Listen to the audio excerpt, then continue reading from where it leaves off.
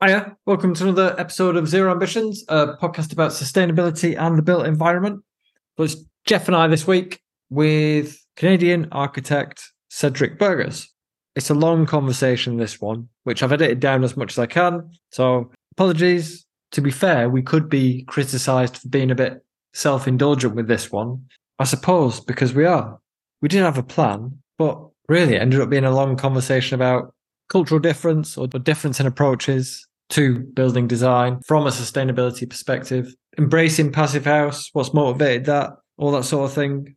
I mean, we're very happy to give the platform over to him because he's an interesting fella. Like, he's a man on a mission. He's a genial evangelist for sustainable building design. So it felt like it was an opportunity to have a conversation which we found really interesting. So we hope you do too.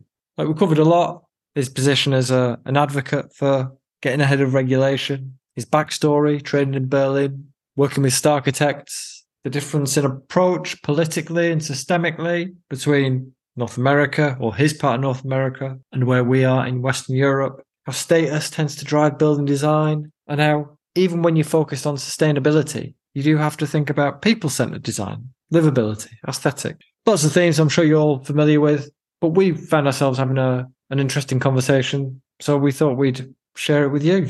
Just one heads up, the sound quality is not the best on this one. So if you're an audiophile, to be fair, you might want to skip it. I mean, I've just sat here editing it for hours and I got quite used to it quite quickly. Just a little bit scratchy at points.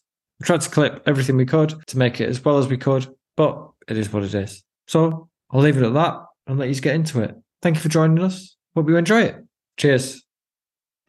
But I was just going to finish, like, Woden was a very large black Newfoundlander dog. I don't know if you have those in England or in Great Britain, but they are... And Ireland, excuse me. Oh, sorry. Oh, God. Yeah, Yes, get Ireland. it straight. Jesus. Well, you have... I know you How's have life big over dogs there in the United States, Cedric? Yeah.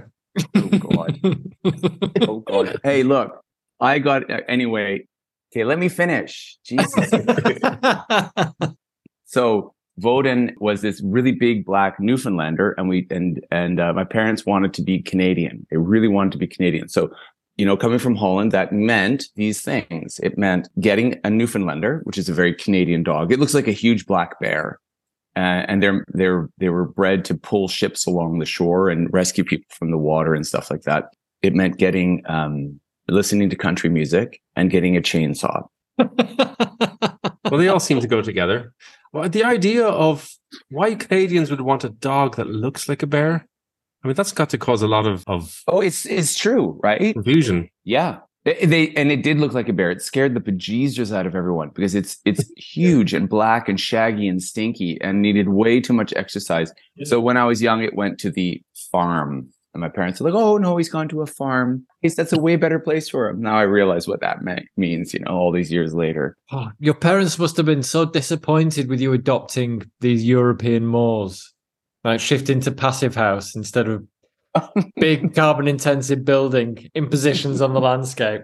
They couldn't ever shake being Dutch. My dad's gone, but my mom is still around. She still works with us, actually, but they're still, I think that it's like to their core, she is still Dutch. She's very abrupt, to the point, charming, hardworking, and just rubs people the wrong way all the time. It's amazing.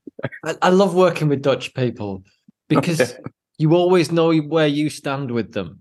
Mm. Yeah. Yeah. My dad classically married, my wife had just given birth to our second daughter, and my dad came over and said, Jesus, you look awful. And he was also known to say, you look fat. And, but in a way that was completely truthful. It was not meant to be a personal attack. It was just an observation. And luckily Mary, God bless her, being a very thick skin, took it the right way. And she's like, okay, no problem. Have a coffee. I look terrible today. Well, and then the next day she put some makeup on and he said, you look amazing. And so that was the start of their relationship. Well, I think that, you know what, actually, Dan talks a lot about toxic positivity at the end of each episode of this podcast about, needing, because the algorithm only, whatever it is, we need only 5-star reviews or whatever. But it's a problem, toxic positivity, because you lose all context, obviously. I'm not saying it's obviously that can be an excuse for bad behavior, but we do need some, obviously in her case, I'm sure it was much more meaningful, or anybody that your dad encountered who knew him well, and if he said something decent to them, it obviously must have carried more resonance, Yeah, but it's such a cultural difference, right? Because if you grow up with people being frank and honest about just bodily issues and stuff like that, then you're used to it. Then it's okay. But if you grow up in this coddled environment, I'm being judgmental, but there's a tendency to get very quickly offended by things. And I mean, that's the culture that we live in for sure. In Canada, it has to be, everything has to be on the up and up, and we accept everything and anything. Well, I want to apply this to building though. It's more about, being able to be disarmingly honest about where we are at as an industry and what's wrong with it, with the kind of grotesque practice of the industry rather than people's appearances, say. Well, you'd think, but if that were the case, we wouldn't necessarily have the same challenges that we have now. Like, people haven't been willing to face up to the realities of our situation. They're not willing to accept the direct, and that's not just a North American thing, although the North American thing is particular. Folk don't like. Well, I think you'd need to get a psychologist involved in that and answering that question about why people do the wrong thing.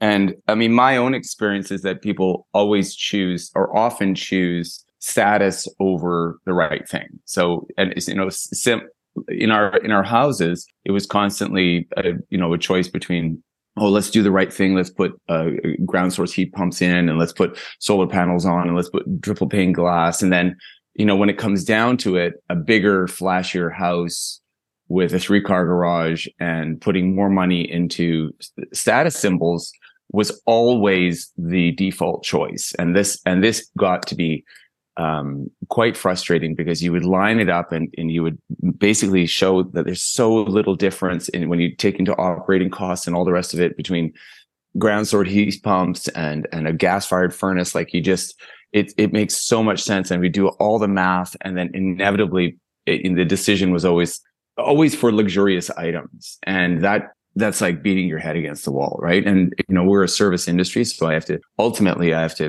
do what my clients wish of me. But, we tried to make those arguments as much as we could.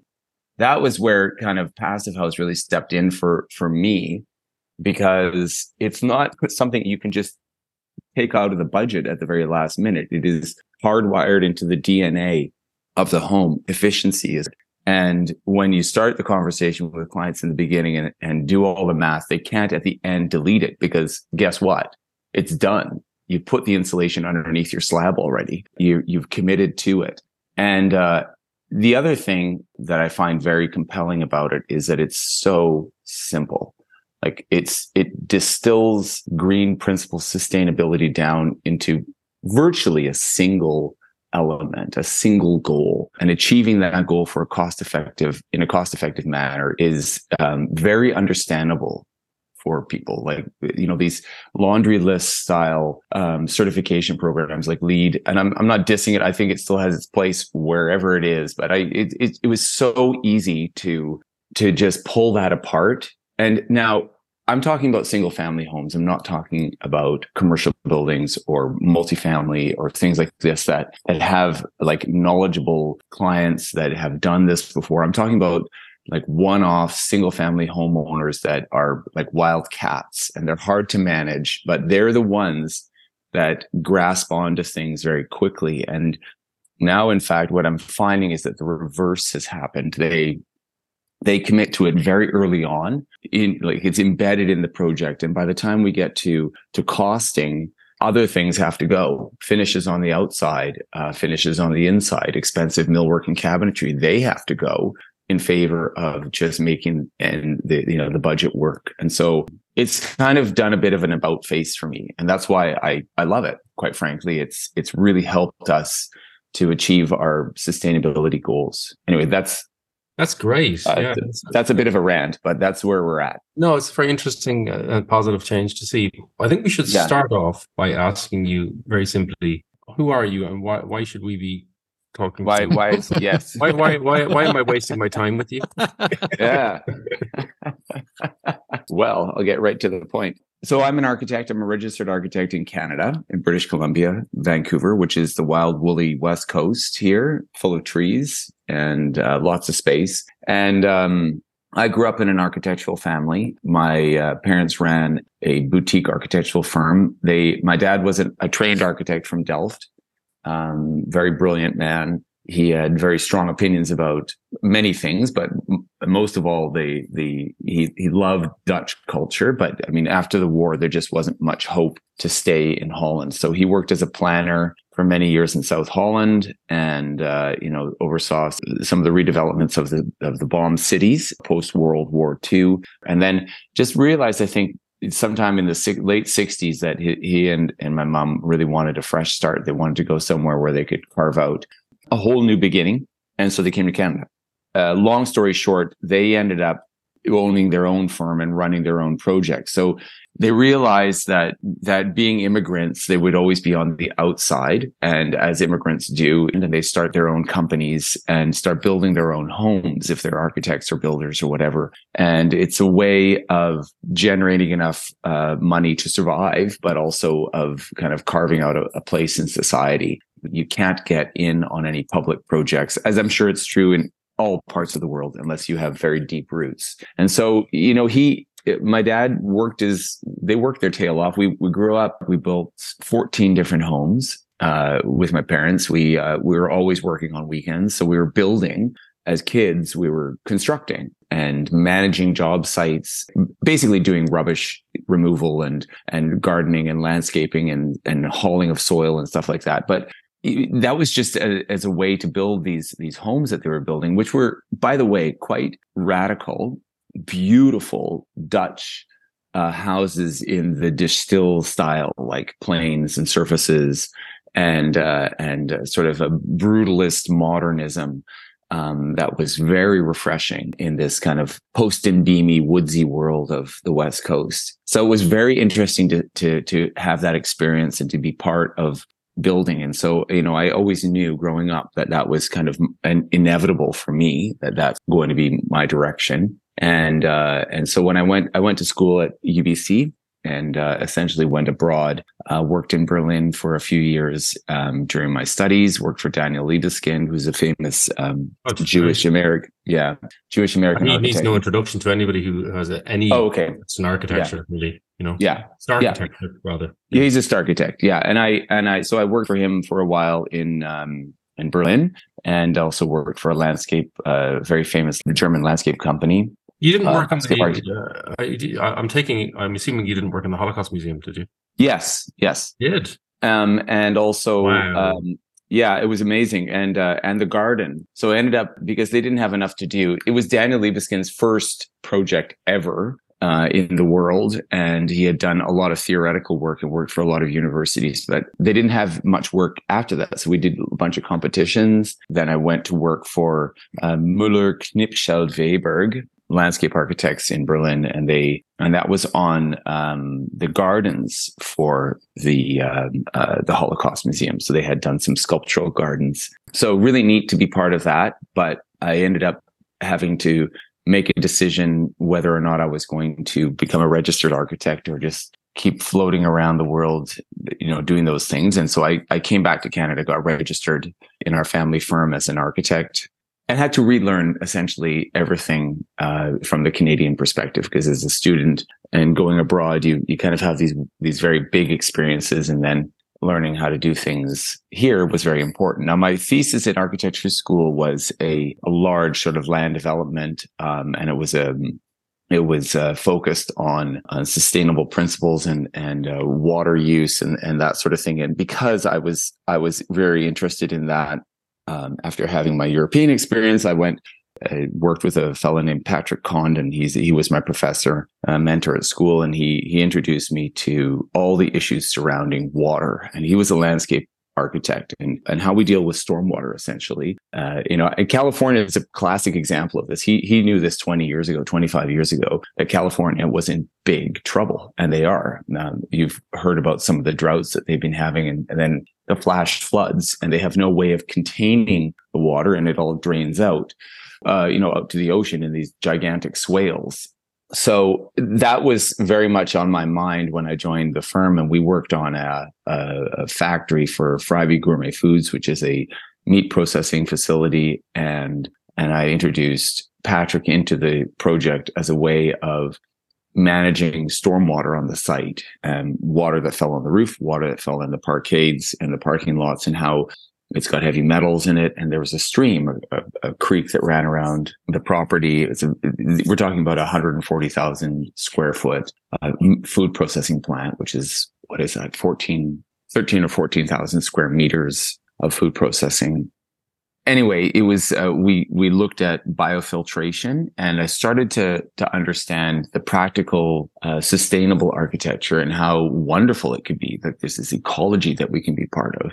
That was kind of our first project that put the firm on the map. We won many awards for that project, including a Lieutenant Governor Award, and carved a little niche out for ourselves. That's how that started. Now I'm wandering a little bit in my thinking where your question. That's okay. was. I want to jump in for a second, actually, while I can. Yeah. I experienced the Holocaust Museum. I went there with my wife and some friends, 10 years ago or more. Yeah. 12 years ago or something like that. And had this profoundly, moving experience, as you do. It's an extraordinary building, I have to say, and the gardens too. But we went quite late in the day. This relates to stormwater and the Holocaust Museum. That's why it's kind of weirder. Interesting. Yeah. I was expecting it to be a Jeff getting stuck in a toilet story. Oh God! We'll save that for another time. So this one, it was the end of the day when we were leaving. They were kind of turfing everyone out or closing the building down. And it so happened that when we left with this kind of startling experience rattling around in our heads, the heavens opened in the kind of rain that hurts, and there was no shelter of any kind around. Now none of us drove. This is pre-smartphone, so it must have been 2008, something like that. No trees, no bus shelters, nothing like that. So we ended up like we were absolutely just saturated completely, and we ended up hailing down a taxi and asking the driver, who didn't speak much English. Of course, we didn't. We were in a non-English city. It was up to us to speak German. But we ended up asking him to find us a pub so we could go and kind of regather. And he took us to, it's, as I recall it, the Holocaust Museum is in a kind of a business district. So he couldn't think of anywhere. And the first place he thought of was this big, gigantic, I think, Turkish restaurant. And it was a cavernous, massive place, the kind of place that has oversized laminated menus with badly taken photographs of the meals on them. Yeah, and no one else there. We were the first ones there. And the girls went downstairs to kind of dry off to the toilet or whatever. And I ordered, thinking we're in Berlin, some Berliner Weiss beers, right? They came out with these brandy glass style glasses for the beer with a lager with a massive big fucking dollop of raspberry jam. And it just felt to me like it was part of this sensory experience. You go through having your mind melted through the atrocities of the Holocaust. You go outside into the elements and get physically assaulted like that, and then you have this absolutely offensive drink. So thank you for that. It's etched into my brain forever. Yeah, it's an amazing city, isn't it? I mean, it's so culturally diverse. I lived in the Turkish area of Berlin because I didn't have any money, and so it was great living down there. The shawarma. I love it. It's a fantastic city, and I love its kind of it's grubby kind of side as well. And the residue of the past there. It's fantastic. Yeah. So that was the experience in Germany, and also, I mean, it helped when in about, I think 2015, 2016, after, a few years of practice and some working on many dozens of single family homes and multifamily projects, I was introduced to the idea of passive housing through a friend of mine, Tomas Stich. He's a Slovenian engineer, and he's sort of in our neck of the woods. He lives in the mountains out here, but I met him, and he said, "Well, you should come and do my course," and so I did. I was blown away by both the depth of the passive house program and the simplicity of it. right? So it was an incredibly rigorous standard, and all sorts of things. Like it just appealed to me on so many levels, because it was just so simple to understand in the end, but also very, very difficult to achieve. And it felt right. And so that's when I started to go to the conferences in Germany. I hung out with Wolfgang Feist and asked all sorts of pokey questions, like, can we still have wood burning fireplaces and passive houses and things, and met a lot of really brilliant people who had figured out all sorts of ways to make high performance, high efficiency homes. And then all the industry. I think this is really what I appreciate so much about Europe, is that the industry that's been set up in Germany, Austria, Holland, Belgium, wherever, Norway and Denmark. I don't know about Ireland and Great Britain, because I'm sure it's the same. But I couldn't believe how many window manufacturers, for instance, they had in a very small area, all competing against each other and all producing passive house certified windows. And you go to these passive house have you been to them? I'm sure you have, but they're incredible. They're like these halls full of these passive house components and all this innovation, and even down to the very, very small things. We would go and visit some of the cross-laminated timber manufacturers. And then there was these other ones that were just way out there that weren't even using any glue, and they were making dowel laminated timbers. And I was like, Brettstaple. That's what that's called. That method of it is called Brettstaple. Oh, is it? Yeah. It's a method, dowel-based mass timber construction. Yeah. And I was like, they're taking it so seriously that they're even thinking about the step beyond, demolition, and how do you recycle the materials? Well, you can't recycle them if it's full of epoxy-based glues or whatever it is. Like, it has to be something that can be easily disassembled. And it makes so much sense. Like that, so then coming back to our North American context, it's very disheartening when we don't even know that this world exists. Like, I have the feeling that going to these places is leaping 30 years into the future and learning that it's not just the program, it's not just the thinking behind the spreadsheets, and it's not just the intellectuals, it's all of the industries that have come out of it as well. So energy being the apex predator, whatever we can get into that later, but the industries, and then the smaller industries, and then the people that work in construction, all kind of like supporting the whole thing. It's a wonderful thing. We are so far behind where we are in Canada. We have one passive certified window manufacturer in our beautiful neck of the woods. There's only one. They can charge whatever they want. And then we just lost one of our CLT manufacturers. They went bankrupt. So I think we have one CLT manufacturer left in British Columbia, which you've seen British Columbia, but it is all trees. The whole entire province is gigantic trees. We can't stop things from growing on the temperate rainforest of the West Coast. So it feels like Like you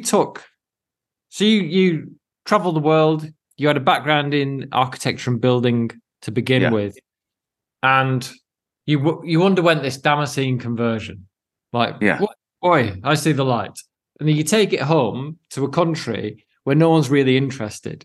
Like, as you said at the start, like, renovation's driven by status as much as anything else. It's not usually about making the world a better place. It's making a little piece of the world a better place for a person with a lot of money in their pocket.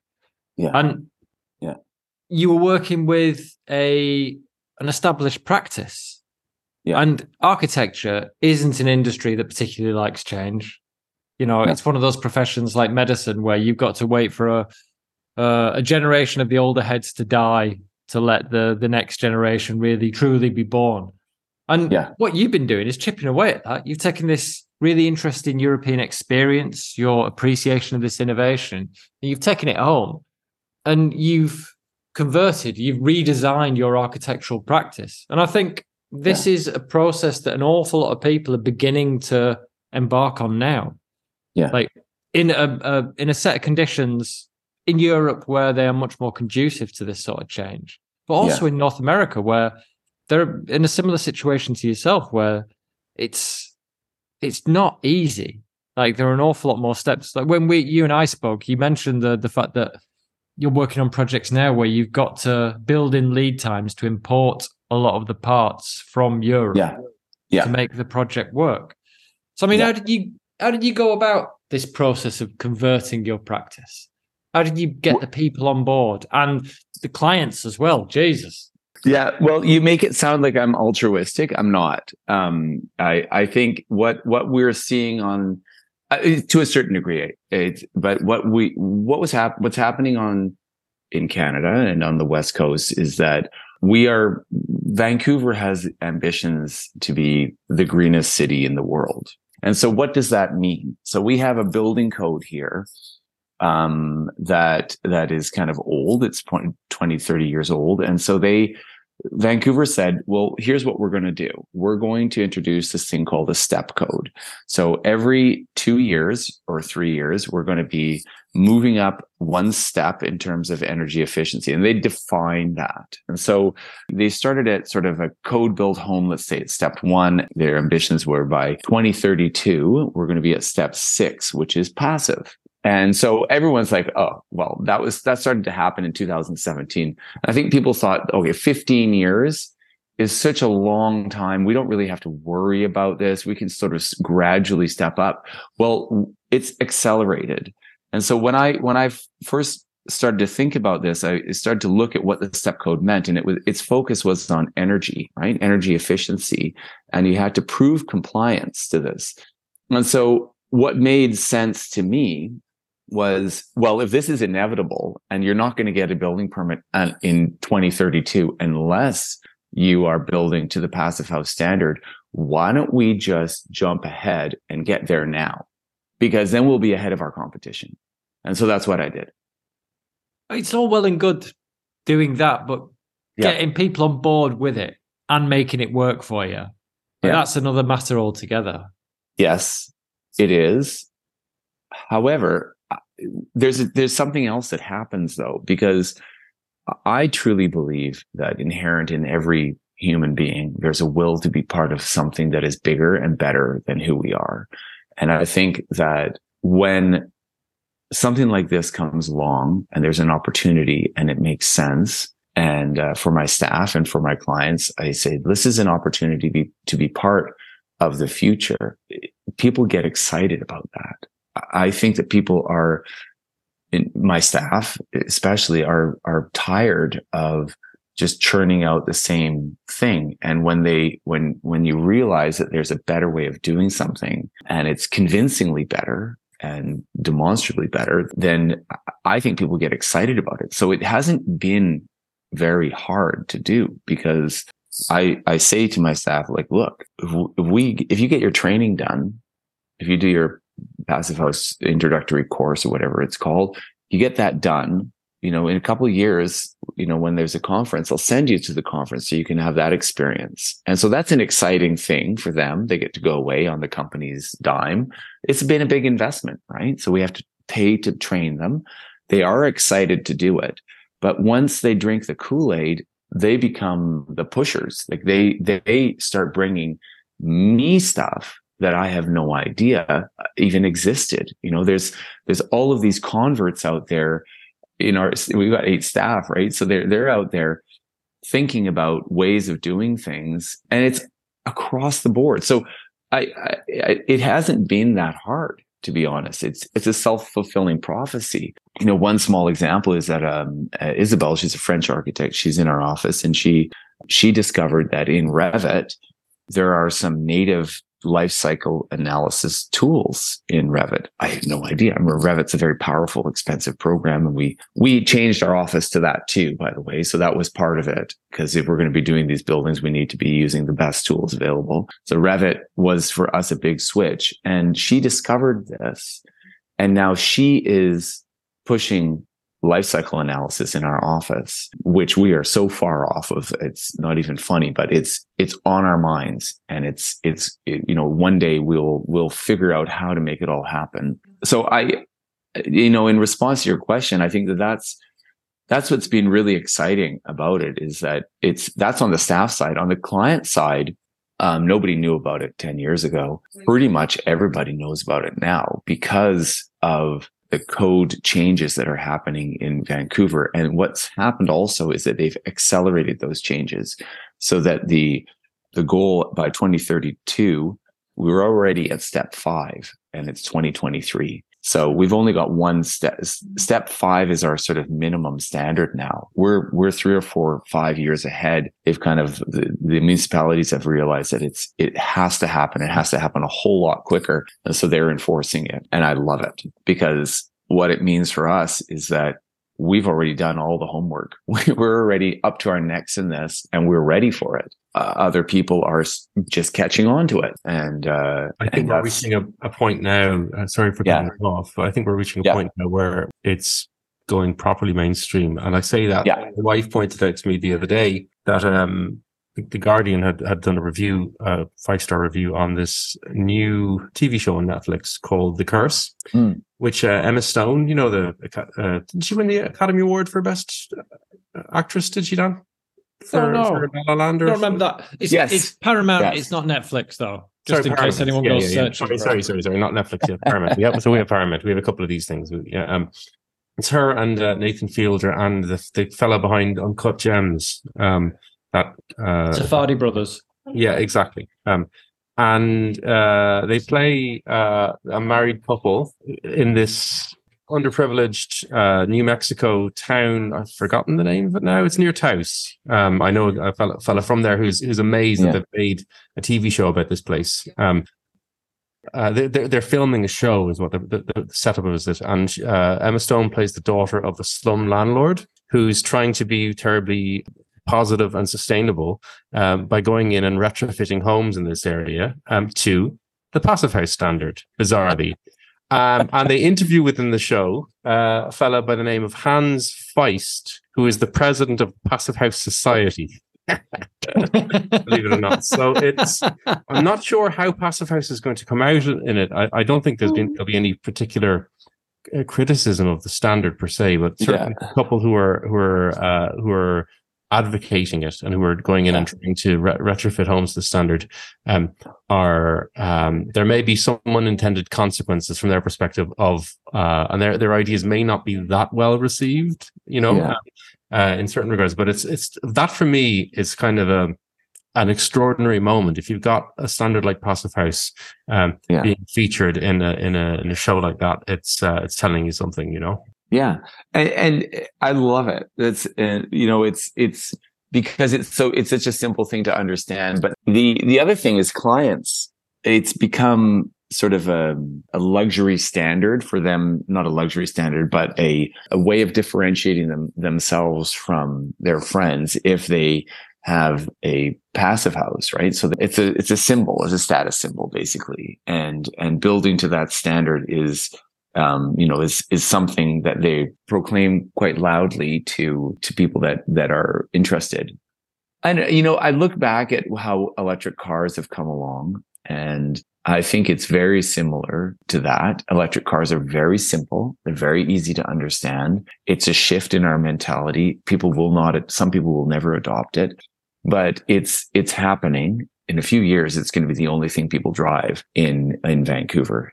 They're everywhere. So it's been wonderful to see that happen. And I think that we're going to see that same transformation happen with homes, especially because they're removing all the gas stations in Vancouver. So there's only one. Like, you imagine a major metropolitan city, 3 million people that live in Vancouver.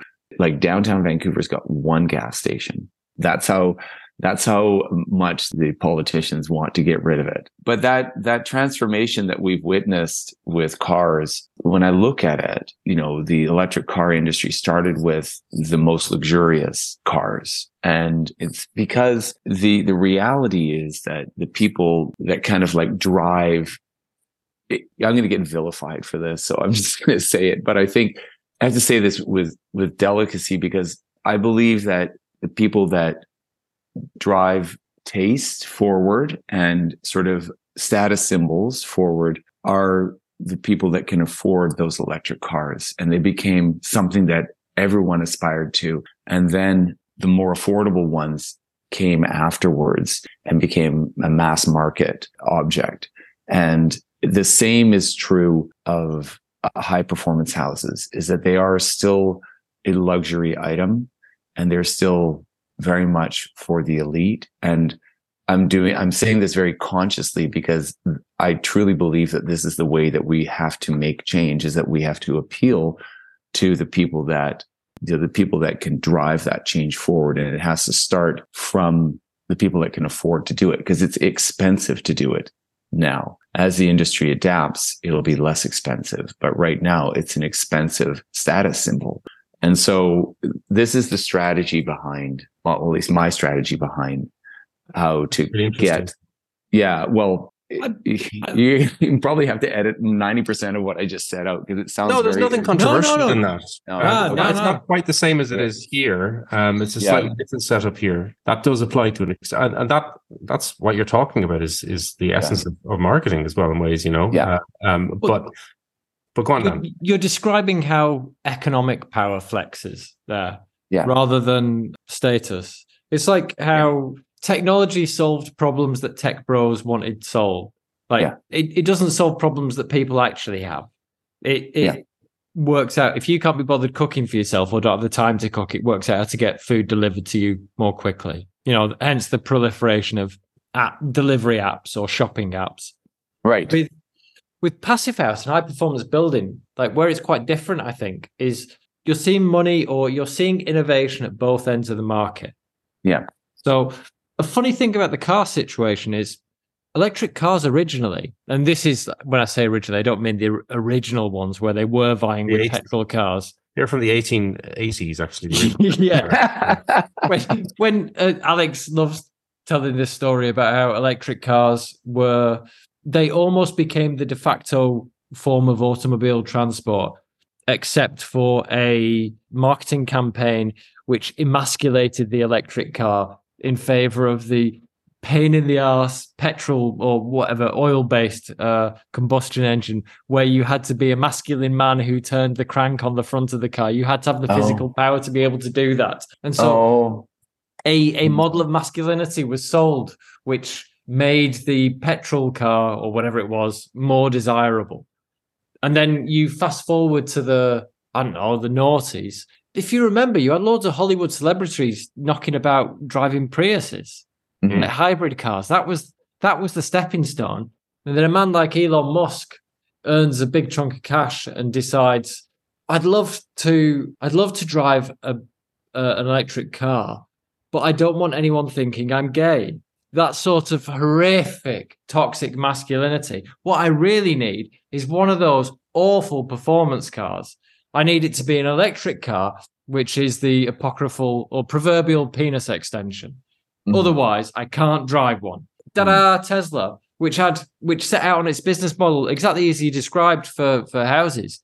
Like, pick up the big money tickets, make the big impact there, which is a positive strategy. We had Kit Knowles on to talk about, he talked about that when he joined us, where the people who are the most wasteful and profligate in terms of energy are the people who have the biggest houses. And they don't have to worry about the cost in terms of cash.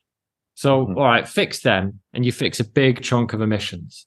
Tesla was supposed to do that with cars by fixing the big ticket cars and using the profits generated from that to pay for middle market cars to be generated. Anyway, getting back onto building, it's been driven by fuel poverty and social housing as much as big ticket items in the UK and Ireland. Yeah. And I dare say in other areas where...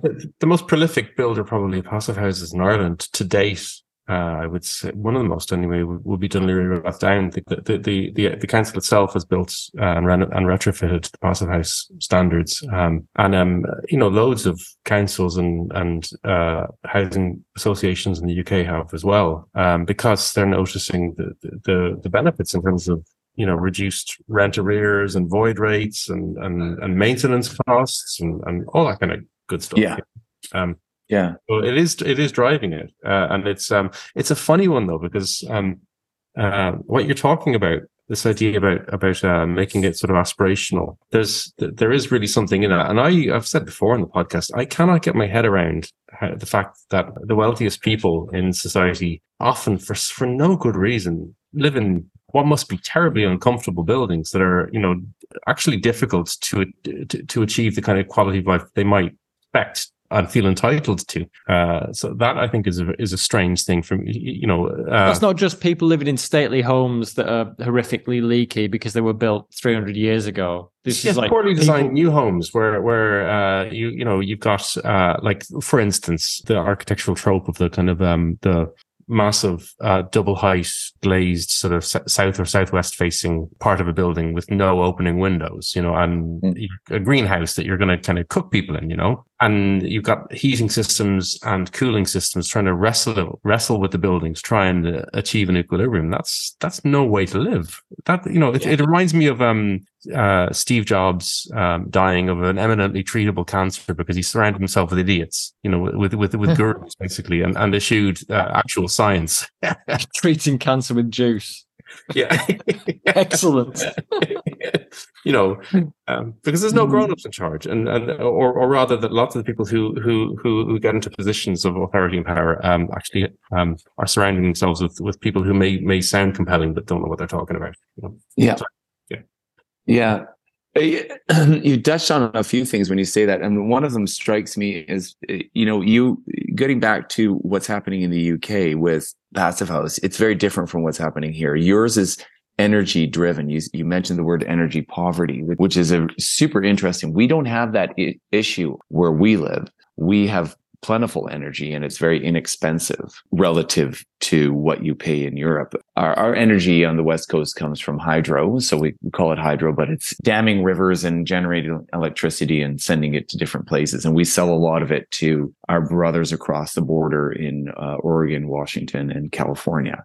We have plentiful, relatively green, and that's arguable, but it's relatively green energy. And whereas I think where you are, you're mostly coal-fired, aren't you? Still, or no, it's changing. Mainly gas-fired. Yeah. Probably, gas-fired. Yeah. Even that is changing. Yeah. And by the way, UK and Ireland. Sorry. UK and Ireland. Sorry. Okay. But I mean, Ireland is well ahead of the UK on an awful lot of these matters. But it is interesting that we've had periods where renewables were providing the majority of electricity. Yeah. And in Ireland too, the renewables are growing at a rate of knots. Mainly wind. And a bit of PV, but mainly wind. And and they're building new nuclear powered stations also in the UK. I understand that's happening too now. They've commissioned them, like whether they ever get built or not. I mean, the UK seems to be showing itself to be fundamentally inadequate in terms of managing a state at the moment,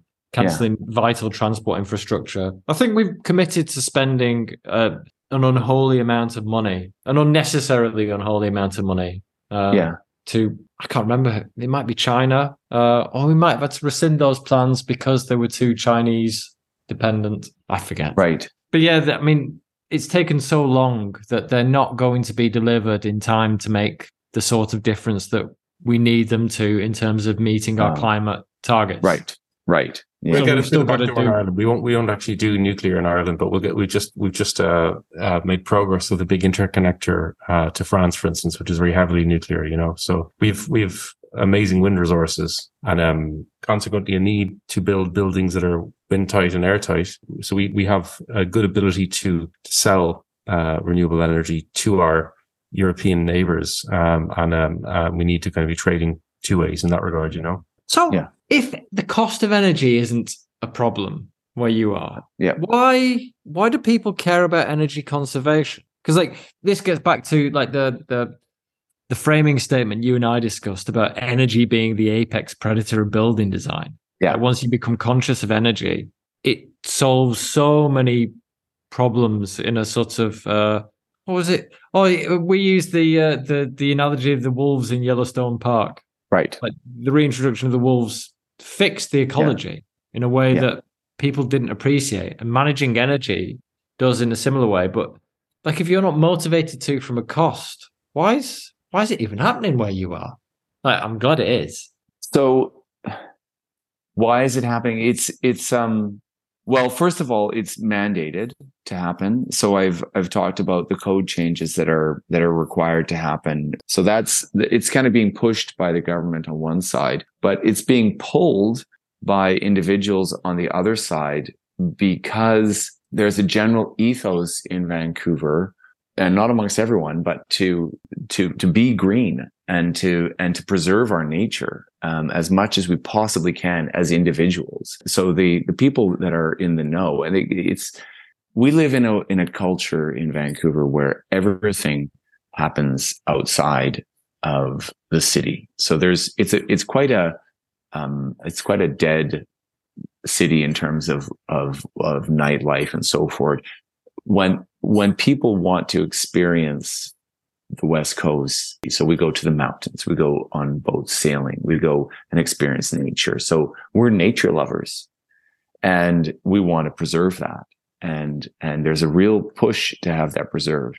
We love our fishes, we love our oceans, we love our whales. We're surrounded by nature, and I think that's where it's coming from the individual perspective. We're pulling that. But why are the building codes why is change being driven within the building code? Mm-hmm. Like, why would they bother if they don't have to? Well, our energy is not free. It's just less expensive, right? So one of the things that the city of Vancouver has done is said that there's not going to be any more natural gas being permitted in appliances or heating systems or fireplaces or anything. You cannot install a natural gas fireplace anymore in Vancouver, or propane fireplace or natural gas, which is a good thing. I think that the general awareness about what fracking has done to northern Alberta, so our natural gas comes from northern Alberta, and where I'm sure you're familiar with what fracking is, but it's a horrendous process of pumping high pressure water into the ground and cracking it open to release natural gas, and it comes out of the ground as sour gas. And so we're just surrounded by these environmental disasters in our neighboring provinces, and British Columbia has said no, there's no need for it. The whole gas industry has been pushing it, and we don't want it anymore. It's bad for our health, it's bad for the environment, and it's got to stop. And so the city of Vancouver has actually outlawed it. So it's amazing. It's amazing. We can still build high performance or high efficiency wood burning fireplaces, stoves. Essentially, they're still permitted in the city of Vancouver, which is interesting and right. But gas has been altogether outlawed. Yeah, wood. The view on that is kind of on wood burning has changed here really recently, because the levels of emissions from a human health perspective from burning biomass, even from kind of cleaner, kind of more efficient stoves, is troubling, both for indoor air quality and outdoor air quality. In fact, if you think about it, I mean, like, I like the idea of a flame. There's something, I don't know, what's some primal that it kind of about it, but setting things on fire to stay warm in the place that you live and sleep in doesn't seem like a very clever strategy, to be honest. But the question for me is, how do we disassociate tens of thousands, maybe millions of years of evolution, where we associate the flickering light of flame with safety? How do we disassociate that from our lizard brain psyches, right? Because I think there's a reason why people find it comforting. I mean, to your point, big deal, get over it. But there are some things that are so hardwired in our nature that they are going to be hard to give up. And one of those is flame. It's a tough one to give up. I think as the father of an asthmatic kid as well, I would, and we go and stay with my my grandparents, with his grandparents in Wicklow, whatever, and they. The stove goes on, and he's more. You can see the change in him. In terms of cough. that, you know. Yeah. So yeah, I know what you mean. And there's an Oscar Wilde line. What is it? The burnt child loves the flame. You know, there's an element of that, I think, etched into us. But I just think, well, see, the thing is, like, the flame inside the home hasn't been with us in evolutionary terms that long. Like, no. Lloyd likes to cite, so Lloyd Alter, one of our co-hosts, an occasional co-host, who has his own series of the podcast. He tells a story about how the shift from open fire cooking to an oven in the home was resisted, again, by very masculine men who wanted to retain the fire in the home. But it was welcomely received by women who did much of the cooking, because so many women burned to death or suffered serious injuries from cooking over open flame like that we just never think about. So it's not always, in modern times, it's not been seen as a sign of safety. Mm-hmm. I think there's ample opportunity to experience flames using waste wood. Like, if we need that to be a part of our culture, but so few people have that as a part. Well, the reassuring thing with passive houses, in Ireland at least, it tends to be that where people have put stoves into passive houses, they usually really end up being ornamental, because they're just not needed. And like, as Jay Stewart, another Canadian kind of friend of the podcast, but I think the way he put it was that open fires, they basically do a bad job of solving the problem that they create. In other words, they're about 30% efficient when in use, and like mine is 100% when not. You know, it's got a massive bloody hole. A stove, a sealed stove, is a different animal. But I mean, hasn't London, the mayor's office in London, were talking about banning them altogether because of concerns about air quality? They're talking about banning them and mandating air tightness and mechanical ventilation, because of concerns about air quality. And the Guardian, a few weeks ago, published this interactive map of the world showing PM 2.5 levels, particulate matter 2.5, the really small particulates that come from burning things, and you can get them from rubber coming off tires, I believe, as well. You know, basically everywhere is screwed. You know, unless you're in like parts of Sweden, in Europe at least, unless you're in parts of Sweden or smaller remote parts of Scotland, nowhere has acceptable air quality.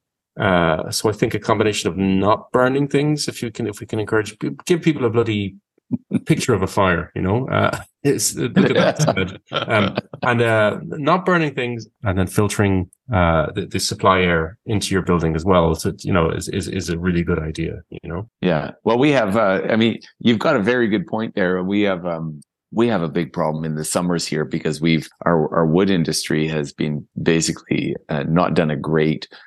Or lumber industry rather, has not done a great job in cleaning up the forests in the way, or managing the forests in a way that prevents forest fires. And so with our summers getting warmer, we're getting more and more of these horrendous smoky summers now. You know, towards August, you can see the fires and the smoke coming down into Vancouver, and it just blankets us in this horrible haze. And I've never experienced that. And you ask, like, why are people interested? Because I think people are interested in doing something better because we're seeing immediate and direct results of our actions right now.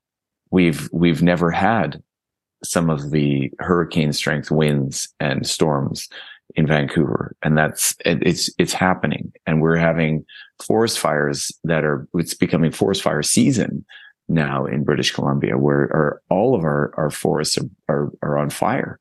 It's an environmental disaster. So it's very present in everyone's mind that there are things that are changing very, very quickly, and that the action needs to happen immediately. To answer your question, why do people even care in a low cost energy environment? It's because of the other things that we're seeing that are happening. Do you think comfort comes into it? In terms of a passive house being a comfortable home to live in, that is, so when I sell or speak about passive house to clients now, that's health and comfort are the focus of the conversation. It's not about energy efficiency. I truly believe that people either don't get energy efficiency or really even care about it, but everybody cares about health. You just mentioned your asthmatic son, right? And everyone cares about comfort. And it's very easy to speak about the discomforts of of a leaky, inefficient home to our clients, because you say, well, have you ever sat next to a single pane window when it's cold outside? Oh, yes, we certainly have. Well, that feeling of the warmth being pulled out of your body because of a cold window or wall, those are gone. There's no cold spots in the homes that we build.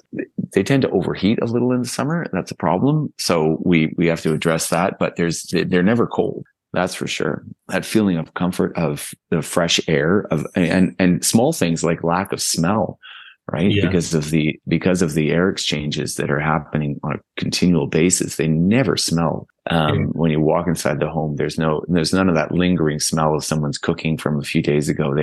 There's no mustiness or dampness. They're dry, they're comfortable, they're warm, and they're dead silent. And this is one of the eerie things, because we built ourselves a passive house, and it's got a suite in the basement and a suite for my mom upstairs if she ever moves in. And one of the eerie things is how quiet they are, and how at night walking around, like getting up, say early in the morning, the first thing I notice is how loud the compressor is on the little beverage fridge that we have down in our kitchen. And I said, why did we choose something like that? And I look at the decibel ratings on it. It's next to nothing, but it's the loudest thing in the house.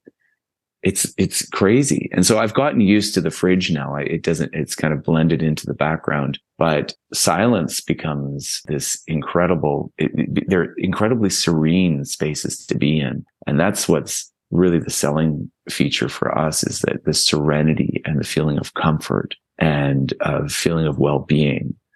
How can you express that except by experiencing it? Well, we try, and we struggle as publishers to put this sense across for people, and it's very difficult to do. It's one of the reasons we like to wait when we're profiling a building until it's been occupied for a while. We don't just get the architect's view on it. We try and talk to the occupants.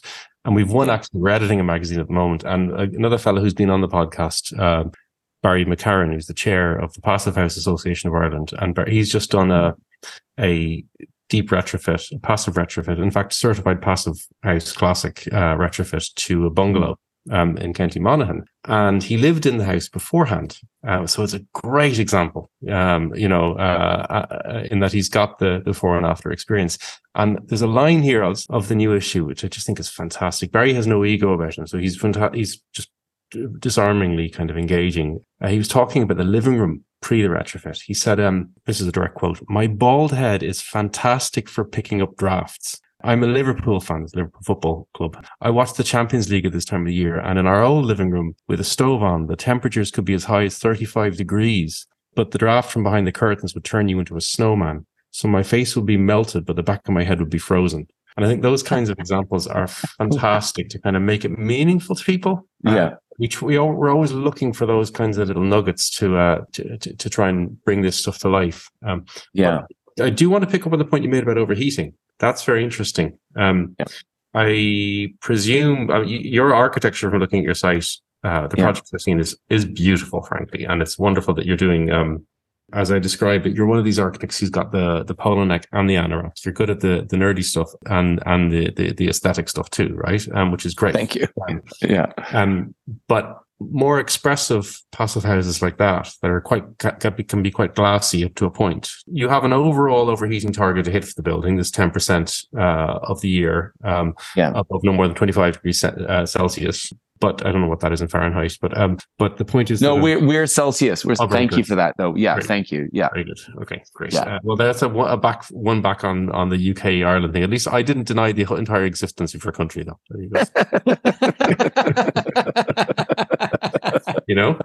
But anyway, the point is that we have, because it's a whole house average heating thing. It is possible, to have some rooms overheating quite a lot, and the average being okay, because you've got some that are much cooler. Is that perhaps what's happening? And when you say overheating quite a lot, what do you mean?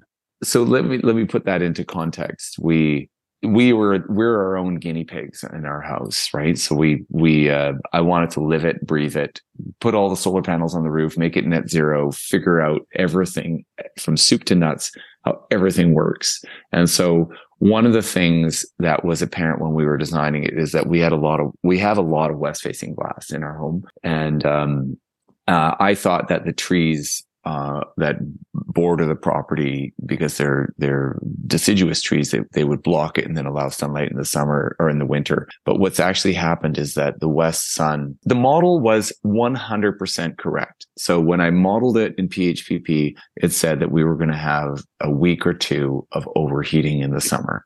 And I said, we can live with that. I'm not going to put external shades on the windows. That is an option, or cover like large extended shades over our west facing patio. I thought I would live with it, but the model is correct. We do get 1 to 2 weeks of overheating at the end of the summer when it gets, when it's 30, 35 degrees Celsius outside. We do get that. It becomes 25 to 27 degrees inside. Well, so in other words, it's overheating within the boundaries predicted by PHPP. Exactly. Okay. It's exactly 100% correct. And I was warned about this, and I basically, for aesthetic reasons, didn't put the external shades on. They probably do have to go on. So I'm going to have to sort that out. But that's, it's not like there was a mistake. Let me put it that way. It was predicted. Had we taken that into account, we wouldn't be having that problem. But you have to sweat a bit for your beauty, basically. You have to sweat, and the basement stays at a comfortable 21 degrees Celsius. So we're fine. There's an element of adaptability that human beings have to have. I find that this infatuation with never exceeding 21 degrees in the summer, in homes, and never dropping below 23 or 24 degrees in the wintertime inside. It's an obsessiveness that people have with their comfort that I grapple with it, because I don't understand how we've become so limited in terms of our adaptable range of temperatures that we can't survive. And it's not the young kids. Kids, I find, are very adaptable. They can sleep in very warm environments, and they don't mind cold homes. I think that parents and adults have this infatuation with never having any sort of discomfort. And I'm not suggesting that we kind of have to adapt to being uncomfortable, but I find it fascinating that it's adaptive comfort, though. Actually, this is the thing. So if you listen, we'll send you a link back to a month or 6 weeks ago or so. We had an episode with Huda El Sharif, who's a PhD. A doctor now, whose research is focused on adaptive comfort theory, and that in the context of Passive House, and looking at it in the context of cooling climates, like she's from Sudan, and the physiological responses that you undergo if you're living in a climate like that, or and even in a climate like where you are, where there are periods of time where if you're allowing yourself to be exposed to higher temperatures outside, for instance, there are physiological responses that kick in, which mean that you are able to accept higher temperatures within reason. On the other hand, if you're in a cooling climate like we're talking about Dubai or whatever, where people expect everything to be 19 degrees, air conditioned inside, and they stay inside either in a car or in a building all the time. Or at least rather the people who can afford to, not the people who keep everything going. You have no adaptive comfort, no ability to kind of respond. So I haven't seen, in fairness, Huda, I should really talk to her, because she's quite brilliant about how it would work in a context like this. Where you have small, shortened periods of a few weeks, maybe where you have to respond. But it is a real thing, and you'll find that people, Andy Simmons, who worked with her on that, the CEO of the Association for Environment Conscious Building, he talked about working on a project in Tanzania where he was up in the roof space in this low energy building that he was working on. An Englishman in shorts and short sleeve shirt, in 26 degrees or so heat, I think it was, in the roof space, sweating like a pig, while this Tanzanian guy in a suit was there, effortlessly going around the place, unaffected, So it's a real thing. Yeah. Well, you train the body out of being able to, in the same way you train, like your body is perpetually in training. That is what it is. such as the nature of exercise and But the it like. depends So, on the health of the person, the age yeah. of the person, and and I think my understanding, limited as it is, of adaptive comfort theory is that it applies more to hot weather than to cold weather, and I don't know how it applies to these kind of short periods. If you're in a country that doesn't normally have those kinds of temperatures, and you have a short period of a couple of weeks, But I think it's interesting, the notions of comfort. I think it was Bill Borders who was talking about it. I can't remember whether it was on the episode that we had with him or not. It was in a presentation he shared with us. That was it. I think about how notions of comfort, people expect to be comfortable now. Like, within the last 70 years, people have come to expect to be comfortable at home in a way they never used to ever. Mm-hmm. In all of human history prior to that, because it just wasn't possible. And, perhaps this is a point at which we should be, it's not to say you're going to be checking your privilege on this, but for the sake of the planet, perhaps we got to wear it a little bit. Well, it's careful here, though, because, you're creating a gap here that can allow an awful lot of shite through in terms of people making apologies for terrible buildings. Worse than that. I mean, you could be talking comfort apartheid, where only the rich can ever be comfortable in their homes. The poor better just get better at being resilient. This notion that you're right. What variance is tolerable in a passive home? But where I think the solution lies for me is that because it's so predictable, it's a question of spending a little bit more money. So for us, it was a question of, okay, if we do not want to have that overheating, then shading devices are required. But there are solutions. There are technical solutions to allow you to have a high degree of thermal comfort in these passive homes, a very precise degree of thermal comfort, and they just cost more money. Like earth tubes are one of my favorites. I don't know if you're familiar with those, but those are the preheating tubes that run around before the perimeter of the foundations before they go into the HRV, and they just work. Explain to Dan, because Dan may not have encountered it before. Dan is very wide-eyed. Yeah. So, I mean, talk slowly to him as well in small words. Yeah. It's a way of tempering, of bringing up the temperature of the supply air for your ventilation system through the fact that at a lower level in your foundations, for instance, if you have earth tubes there, you're picking up a temperature at that level and boosting the air temperature before it comes in. Although I know there have been, I don't know how much truth there is in this, but there have been some stories from the continent of humidity problems with buildings with earth tubes. I think, I don't know if that's what if that's something you could anticipate, Cedric, or not. I have heard of that. This is some of the people that are detractors of earth tubes say that they gather moisture in them, and then you get mold and so forth that grows. But if they are sloped and drained properly, I don't see it as being an issue. I think it's very manageable. But what they do, because the Earth's temperature on average is 10 degrees Celsius where we live. In the summertime, they're a way of providing extremely efficient cooling that costs basically nothing to a home. And so they're a way of there are those kind of solutions. We're talking about very small incremental costs, but they can provide a higher degree of thermal comfort. So what I really love about the PHPP is that, I myself chose not to do that. And so we have to deal with a few weeks of higher temperatures than normal, higher than 21 degrees Celsius. Those are easily solved and wonderfully solved. Another easy solution would be to connect a heat pump to your HRV. The heat pump is a very efficient way of heating and cooling a home, and that's another way of doing it as well. It costs more money, and it has to be part of your energy calculations for the home. But that's again another solution that can provide for that degree of comfort. There's a study I referenced a few times on the podcast of an overheating building in London, which had external blinds and internal blinds fitted in some rooms, all identical rooms, and one without any blinds, just to kind of and monitor in an unheated, unoccupied building what the temperatures were achieving. And it was achieving extraordinary temperatures. This building, as I've said before, is 47.5 degrees operative temperatures for the room without any shading during a hot spell, like a heat wave, a prolonged heat wave, where air temperature outside the building peaked at just under 29.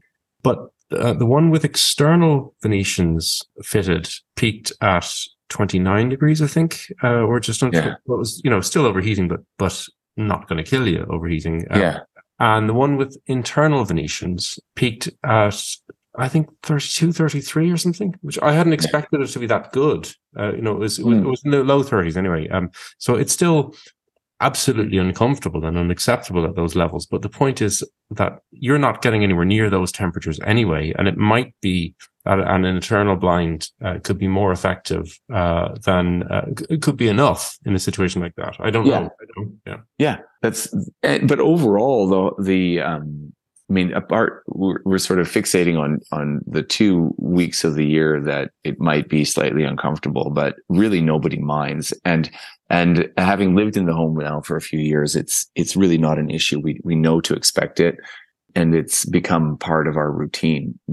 Yes, I can solve it, and I probably will solve it. But what I find, just backing up a little bit in the conversation, I never really told the story of our house and how it was designed. And the lesson for me, my wife and I had built a couple of houses, and then we sold them, and then we wanted to build this house, a passive house. And I convinced her that this was going to be something we needed to do. And so I set about designing it, and it took me 3 months, and I came up with a very square box in the middle of this gorgeous sloping riverside waterfront property. And I came up with this very efficient engineered idea. And so, because I had sort of abandoned what I thought were antiquated ways of doing architecture, and I wanted a new way of designing, a new way of thinking and building. And so I said, well, it's got to have a low surface area to volume ratio, and that's the way it is, right? And so I showed this to my wife, who is quite aesthetically attuned. She's a graphic designer, and it's her home, right? And I said, what do you think? This is the design. This is the passive house. And she was horrified. She said, we are not going to live in that. And essentially she said, I need to hire another architect to design this house for me. Is it on your site, by the way, Cedric? Because I'm looking at it's not. We've just taken some photos of it. It'll be on there pretty soon. It will be up actually by the end of this week. We'll have some photos of it posted on our site. And what will it be called for anyone looking who wants to sneak? It'll be the Nelson. Nelson is the name of the street, so Nelson Passive House. Okay, that's what we'll call it. But so I very quickly, you have to. These are panicky situations as a husband, and an architect, right? And so I kind of she was right. I had misled myself. So I said, okay, let's stop what I was doing. And I said, look on my website. What do you like of all of those things? She's like, what appeals to you? And she said, well, I like that one. It's a courtyard house, and it kind of opens to the view, and it feels kind of, like it's well integrated into the landscape. Like I can walk out from many levels into a sloping lot. And I feel like, that worked with the land. So 3 hours later, I'd taken the model of that house and put it onto our property with some modifications. And I said, well, how does that look? And she said, that's getting there. And so from there, designed the home, laid it all out. And essentially I let go of my ideals as the things that I was quite excited about, and which was the passive house principles and all the things that came along with that, sustainability. And so designed the house exactly how she wanted. She was my client, essentially. We got through that. And then, nagging sort of things in the back of your gnawing away at me were like, well, I have to do something to make this work. And so I got up a few weekends very early and started to just model it in PHPP. Now we use very quick modeling, PHPP modeling with SketchUp, we can model the houses almost instantly. But back then I had to do using. Yeah, the design PH. Yeah, we use that as one of our tools. Great tool, by the way. It's much easier to do it now than it was back then. But anyway, putting it into the PHPP, I saw that we were at about 30 kilowatt hours per meter squared annually, based upon traditional, good air tightness, but traditional envelope and so forth. And so by just nuancing things, we got it down to 14, and then then it had to be costed and so forth. But then it was a lesson for me that the first and foremost thing with any design is the design. We cannot live in homes that are engineered. We cannot live in engineered. When I say engineering, I'm using it in the sort of pejorative sense, but what I think you understand what I mean. You can't put engineering first. It has to be human beings first. And that was the... No, you can't have the north-facing view, because it's a passive house, Yeah. Yeah. Your house is you've managed to get planning permission on, next to the Giant's Causeway, but no. No, you can't look at it. Yeah. So I found it very interesting was that everything that we believe in as designers and architects still holds true. It still can work. The principles that drive us forward and the aesthetics that drive us forward can be adapted to this way of thinking. So passive house for me is the second thing that we do. It's not the first thing. The first thing is designing something that works and is beautiful. Yeah, it was a good lesson. And I've carried that through, and we still approach things we still are architects. We get excited about beautiful things and things that our clients will love to live in. But we just add that layer on top of adapting them to the standard. But do you think that you do the design entirely? Surely you don't do the design entirely separate from those concerns and then retrofit in the passive house. No. I'm simplifying it. Yeah. Surely great architecture is about, and any great art is in some ways it's about how you embrace restrictions like that, and still produce something wonderful, And on that note, I'm afraid, fellas, I think it's probably time to wrap up, because Jesus, we're an hour and a half in. Thank you. Thank you both. That was great. It's been a really interesting conversation. Thank you. Yeah. We should keep in touch. And for the record, I've listened to as many of your podcasts as I could since the last time Dan and I had the conversation. And so I love what you are both doing. It's so important. I hope I have been at least somewhat sensible today. My ambition. Sensible Canadian? What? Who ever heard of a sensible Canadian? I'm sorry. It's him that should be apologizing. He's Canadian. I'm so sorry. You insulted me. No, it's been great. Yeah. I'd ask our listeners to check out your website, because your work is lovely, thank you. And it's important that we're able to show these kinds of examples off, I'll do the sign off. All right. Thank you for joining us. Hope you've enjoyed it as much as we evidently have. Having lost track of the time. All right. So everyone join ACAN, join the AECB, join the IGBC. Ladies out there, check her own space on Facebook or on the internet. Check out Passive House Plus magazine. If you want to talk to us about any of this stuff, you can find our details in the show notes. We'll have all of Patrick's details in the show notes as well. Patrick's details? We'll have all of Cedric's details in the show notes. Oh, God, your brain is really... Patrick? Yeah, man, done. So hang on, is your name pronounced, because we said it's the start, is it pronounced Cedric, or Patrick? Yeah. Wow. Cedric. Yeah. Thank you for asking. Yeah. Yeah, I don't know where that came from. That's very strange. Anyway, right. Yeah, if you get some out of this, you probably know someone else who will as well, so please share it with them. And if you wouldn't mind reviewing it, 5-star rating, nothing else will do for the algorithm. So please, if you could support us in feeding it. Yeah, I think that's it for now. Anything you've got to shout about, Jeff? No, Cedric, there's nothing else you specifically want to... You got anything to plug? No. I was curious about the adaptive comfort